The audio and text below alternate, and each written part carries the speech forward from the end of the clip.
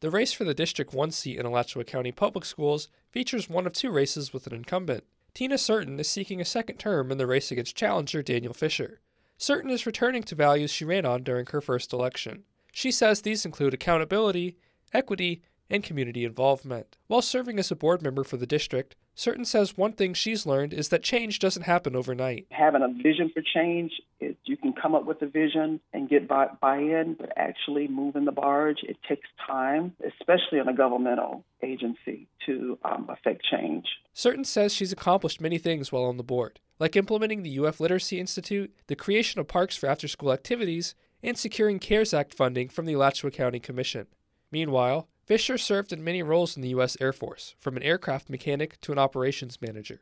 If elected, a change Fisher says he wants to make involves career and technical education, which provides students with academic, occupational, and technical skills and a pathway to succeed in post-secondary education. We need to engage the community to be in our schools at a much earlier age. Right now, by 8th grade is when they get their introduction to CTE.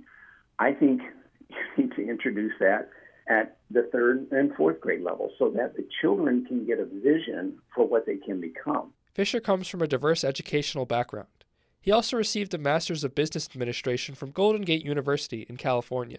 While he's relatively new to Alachua County, Fisher says this works to his advantage. I don't come in here with any preconceived biases. I don't have any allegiances to anybody.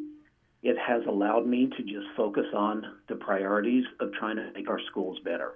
The incumbent Certain also has background in the private sector. Certain has experience as an accountant for a private healthcare company and as an accountant for a local government. She says her previous work benefits the school board. I brought an analytical mindset of using data to make decisions, not just going on a whim. So I think that's been my strong point, is that I do have an analytical background, being able to analyze large amounts of data, financial and non-financial data. Matthew Bell, WUFT News.